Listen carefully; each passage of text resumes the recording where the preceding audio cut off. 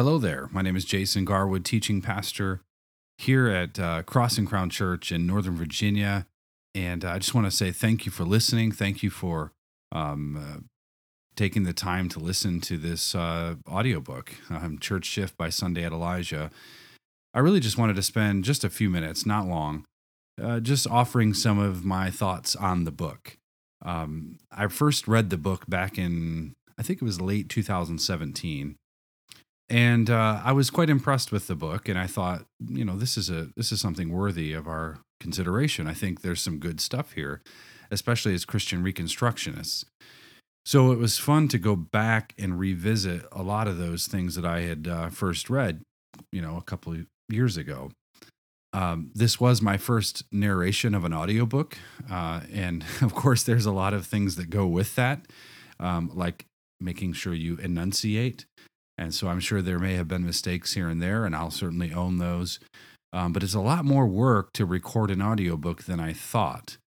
When you're reading, you just sort of read it and you work your way through it. But having to take the time and make sure you're saying words correctly, especially words that are a little outside my normal vocabulary, it's a lot of hard work. It's a lot of things you need to work through and chip away at it day by day.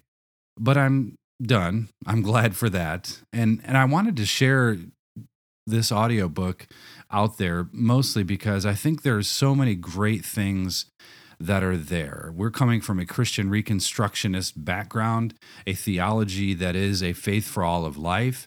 And so a lot of the things that Pastor Sunday at Elijah talks about are things that we talk about.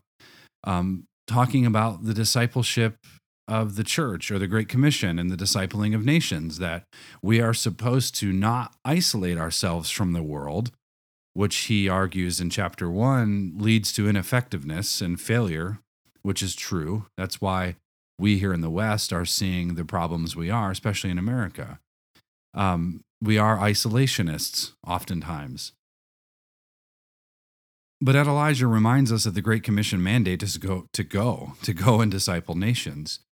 And a lot of the language he uses, of course, is not necessarily language that is typical of the Christian Reconstructionist movement.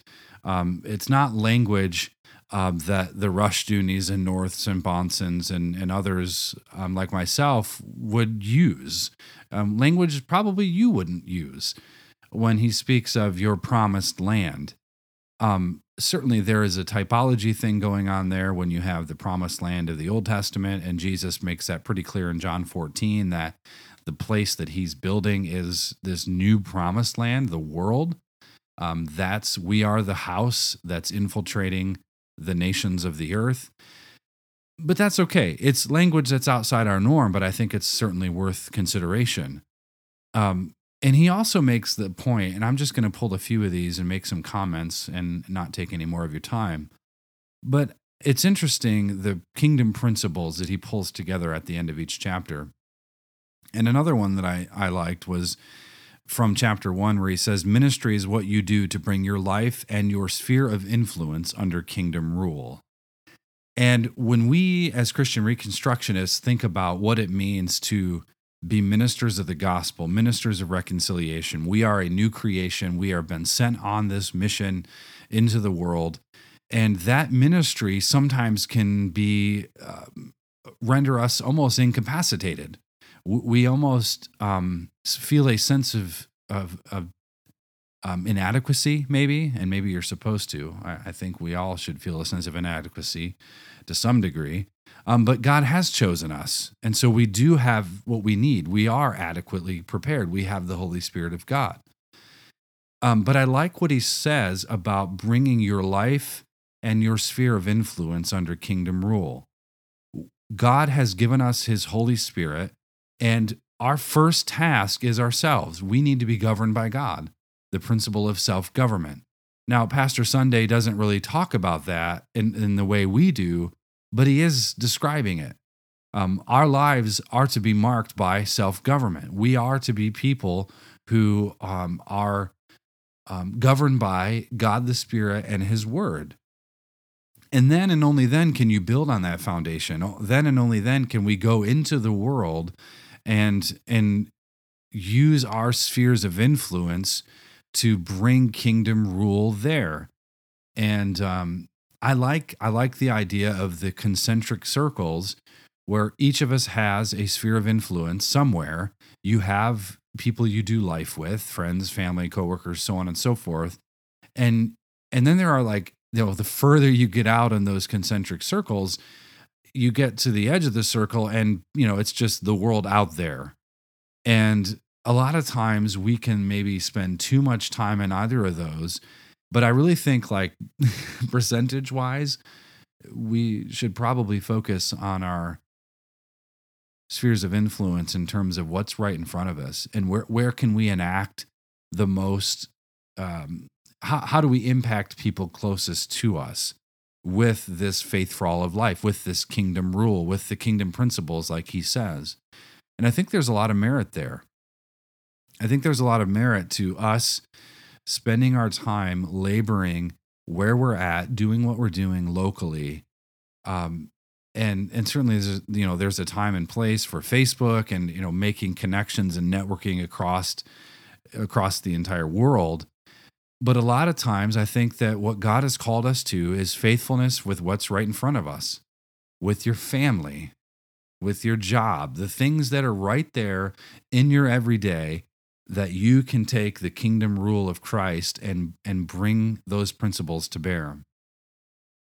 He spends a lot of time in this book talking about not huddling inside the church sanctuary, but we're supposed to restore the kingdom of God to the world. And one thing that's really a gut check is, the whole thing he says in chapter 1 about God holding the church responsible for societies. I think he's right.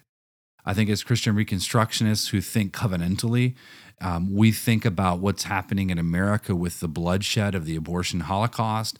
We see the injustice of prison systems, the injustice of the drug war. We see the fruit of a humanist statist vision for society. And it's our fault.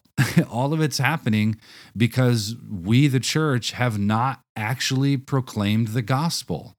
We have huddled in our church walls, and we have essentially castrated our own vision, our own purpose, what Christ has given us in his world, for the world, I should say. So really that leads into another point of emphasis that I like about the book.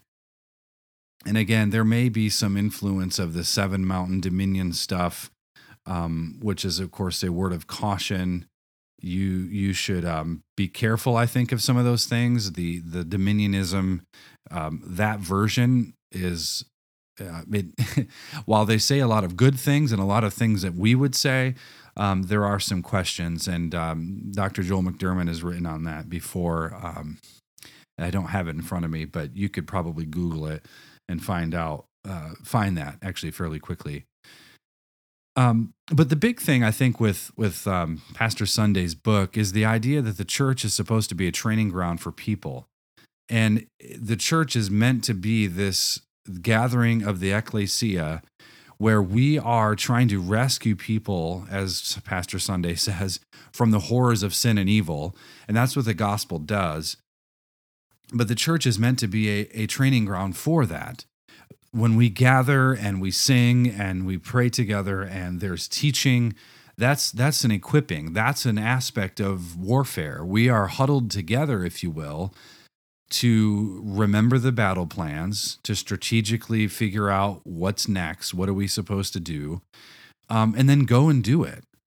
And we know that God does eagerly await the redemption of the nations. He makes that point in chapter 2. There's a lot of Christian theology that we are fighting against where essentially we're just sitting around waiting for Jesus to return, when in fact we should be picking up a shovel and a hammer and getting to work. But God does want to save nations. He wants his nations to be discipled. That's what he told his disciples in the Great Commission. And so we are called, as he says in chapter 2, as the children of Almighty God, we're called to act like his representatives on earth. If we don't do that, nothing's going to change. Nothing's going to change. And so his principles from chapter 2. The real focus of every Christian's life and of all our church activities is promoting the kingdom of God in every sphere of our nations. This is what it looks like to bring Christian reconstruction to the world, to the nations around us. That's our focus. So many evangelical churches, and even in the Reformed camp, the church activities exist for the sake of the church activities. There really isn't a promotion of the kingdom of God. And something we say a lot here at Cross and Crown, our ecclesia, our church, our community here, look, like we aren't here for ourselves. We want to serve each other. We want to love each other. And that's, we do that week in and week out, day in and day out, practically. But that's not the end game. The goal for us is to infiltrate Warrenton, the town we live in, infiltrate the county we reside in, infiltrate Northern Virginia, and ultimately see the gospel expand. But we need to be able to promote the kingdom of God and promote people, who have their individual purpose in their particular spheres. We have a lot of people in our church right now that are plumbers, and it's a hard job. It's a job that requires a lot of hours, a lot of labor. But for us, that's kingdom work. You have a sphere of influence where you can go and you can start infiltrating the kingdom of darkness. And that's what the church has done so bad at. And I think Pastor Sunday does an excellent job of pointing that out and demonstrating what it is we really should be pursuing. And that is, our country that's flourishing in obedience to Christ. And that's the big vision. But it has to start with us. It has to start with the person next to you. It has to start with your family. It has to start with your local church, your abolitionist society, all these other things. That's where it has to start. The whole concept of the promised land, I think, is helpful. I think if that's how you want to think of it and phrase it, I think Pastor Sunday, he spends a lot of time in chapter 3 on that. And there are really good things. And I think that's his way of saying, your promised land is the place that God has planted you in, and you need to labor there. It's not language I would necessarily use, but it's not wrong language. It's quite biblical in my estimation, because it's basically your place of calling. You are a servant of Christ. Your particular location is where God has put you, and so you need to serve in God's house. One of his principles in chapter 3 here, your promised land will always involve meeting other people's needs, which is true. We are called to be servants. We are called to be last. We are called to be at the bottom. We are called to serve, and only when we do that does God exalt his people. He also says the best way to explore your promised land is through education, learning and getting better. If you're at a job, maybe you're a plumber, like I just mentioned, many of our people are, then you should be constantly learning and educating yourself, and maybe even learning outside of that a little bit. Be the most competent person at your job. Be the person that everyone's looking to and asking questions. Be the type of man or woman who is serving so well and learning so much that you are a wealth of knowledge and people are coming to you. I'm just looking here at my notes here. I only wrote a few things down, but he talks a lot about the kingdom of God, which is excellent. I think a lot of what he says is really helpful, especially as it relates to the church. When Christians make church the focal point of their lives and ministry, they burn each other like an oversalted dish and blind each other like a room full of spotlights. Kind of some vivid language there. And I think he's true. I think he's right. When a church loses focus, what happens? We start infighting. We're not focused on changing what's out there. We begin worrying about things in here, and then suddenly we're fighting about which VBS to put on. That's not kingdom focus. That's not using your resources for the kingdom. He says that one of the principles, there is absolutely no use in having a big church without changing culture, speaking to society, and curing social ills. He says at the very end of the book about, he talks about Bill Clinton and Bono. And yeah, I have some concerns about the theology of both of those men. But I think he's put his finger on something there. We have people who see societal ills, see injustices, see unrighteousness, and they're trying to do something about it. And by and large, the church has chosen not to, whether that's racism and towards blacks or other minorities, injustice with unarmed people being shot. This whole system of statism is there, and we have decidedly retreated from it. We don't have much to say. Well, some of us do, but by and large, the church doesn't. And a lot of times this is because churches have egocentric leaders, people who are there for the numbers. They're there for, who can grow the biggest church. They go to the big conferences to learn how to grow even bigger, how to break the barrier, whatever number you're at. But our task is to be kingdom focused. And I think overall, his book does a great job at making sure that we are people who are living, a life that reflects the kingdom in every single area of life. His emphasis as a pastor on being the person that's helping others discover their promised land, if you will, their point of influence. I think that's absolutely fantastic. As a pastor, that's really been my aim. How can we encourage people to serve where they're at? Not give them an idea that, true ministry is when you're full-time ministry pastor. No, everyone's in full-time ministry. That's the whole point of being a disciple of Christ. In the last chapter, one of the things that he points out, and I'll just end with this, is that the world is absolutely looking around for solutions. You have, men and women who are unregenerate looking for socialism. It's never been tried their way, so of course they're trying to do it their way. You have ostensible conservative Republicans who are doing the same thing, making the same mistakes, sort of this, socialism light. The world is looking for solutions. The world sees problems. The world knows that there's problems. And they're trying to, as he says, grope around in darkness, looking for solutions in all the wrong places. But it's time for the church to shift. It's time for the church to see those problems and meet those needs.